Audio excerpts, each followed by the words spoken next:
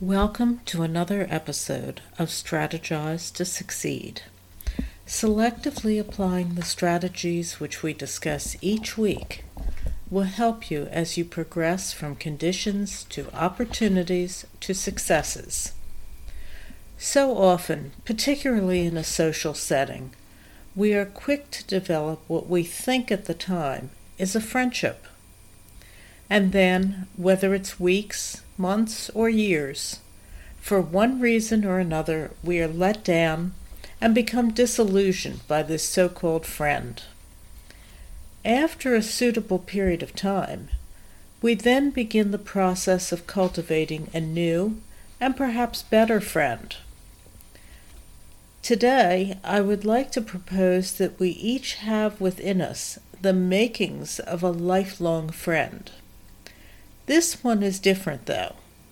It's not a human being, and it's not an imaginary creature either. Yet, this friend has the potential to be elevated in status to your best friend. The friend about whom I'm so respectful is the word no. It sounds a bit crazy, I know, but think about it. That word is available to make an appearance in any situation. It's always loyal to you, and it looks out for your best interest. Aren't these the marks of a good friend? And as a special bonus, you have complete control over its use, without even being called domineering. The level of friendship and activity is completely up to you. So how can a simple two-letter word achieve the status of friend, or even best friend? Consider its attributes. The word no is short, easy to spell and pronounce, and always available for you to use. Of course, the big downside to the word no is that it cannot exercise any judgment on its own. It's always available, but it is totally dependent on you to determine when to use it, how to use it, and why to use it. Let's start with why you should use no in your daily activities. To be given the choice and freedom to say no is a privilege which is completely within your discretion to use.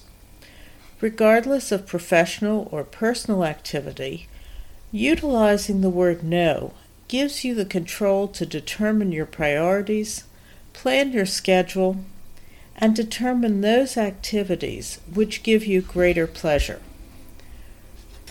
From an individual standpoint, the ability to integrate the use of no in your life represents your power and your strength. Unfortunately, some people find that capacity to be both overwhelming and intimidating, but it doesn't have to be. Greater confidence in using the word no comes once you recognize when to use it and learn how to communicate it. Knowing when to say no is an extremely personal decision. The timing has to be right, the conditions need to be favorable, the implications of saying it need to be considered, and the effects of saying it anticipated. Saying no is a very personal decision. It reflects on your ability to set limitations on your scheduling, and others may perceive it as an indication of the level of esteem in which you regard them. But keep in mind that your saying no does not reflect on the other party. And if you let it, you will undoubtedly open the door to feeling guilt and perhaps engaging in a more far-ranging conversation than you would prefer. You do not need a reason to say no. You can write a list of all the pros and cons, or you can be arbitrary. You can activate your prerogative to say no anytime you choose.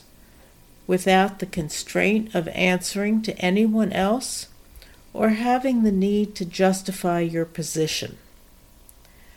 I know that the ability to say no may be easier said than done. Sometimes that monosyllabic word will roll right off of your tongue. Other times, you may find that you grit your teeth and clench your fists before you're able to release a small no from the caverns of your throat.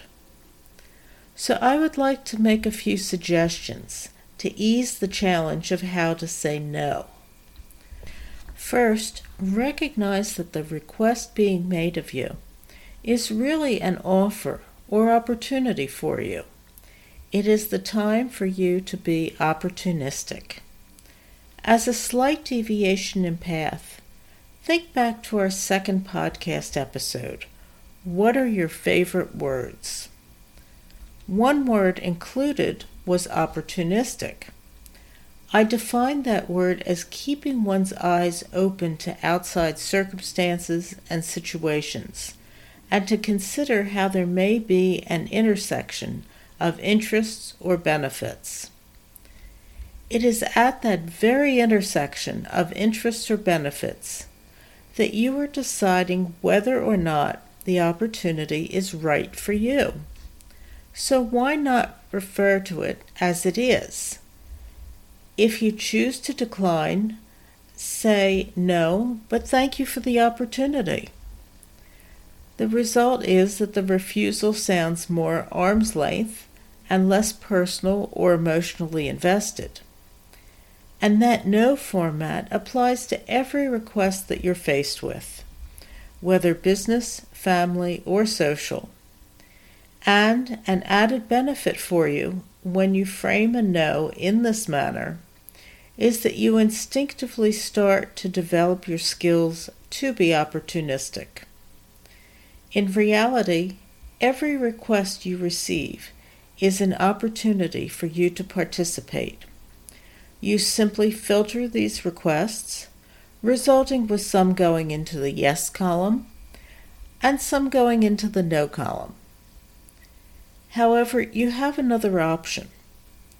If saying no requires you to evaluate the implications of your decision, buy yourself some time. Short of emergency surgery, there are very few situations which require your immediate decision. So pause. Ask to get back to the other party at a time which is convenient for you. That way, you're still maintaining control over both the direction and timing of the situation. Another approach which can be helpful is called the sandwich. The two slices of bread represent a kind or thoughtful comment, while the filling is replaced by a no or any other disappointing news. The end result could take the form of, "Thank you for asking me. I'm sorry, I can't do it," whatever's requested. "But it was very kind of you to think of me." The result is you say no, but in a gentle, complimentary manner, with no hard feelings. One final word about saying no. When you do decide to say it, don't waffle. Say it with conviction. You can be uncertain on the inside, but don't share that uncertainty with the other party, or they will likely steamroller you, which frankly defeats the purpose of your learning how to say no in the first place. If you regard your saying no as nothing more than a business opportunity and decision, you will find that you are removing the fear, anxiety, and crippling emotion from the process. Then you become able to reach decisions more strategically, and they result in more effective outcomes. Thank you for sharing your time today. Remember, your application of strategic decision-making approaches can result in more beneficial outcomes for you, both professionally and personally. Why not turn that process into your opportunity?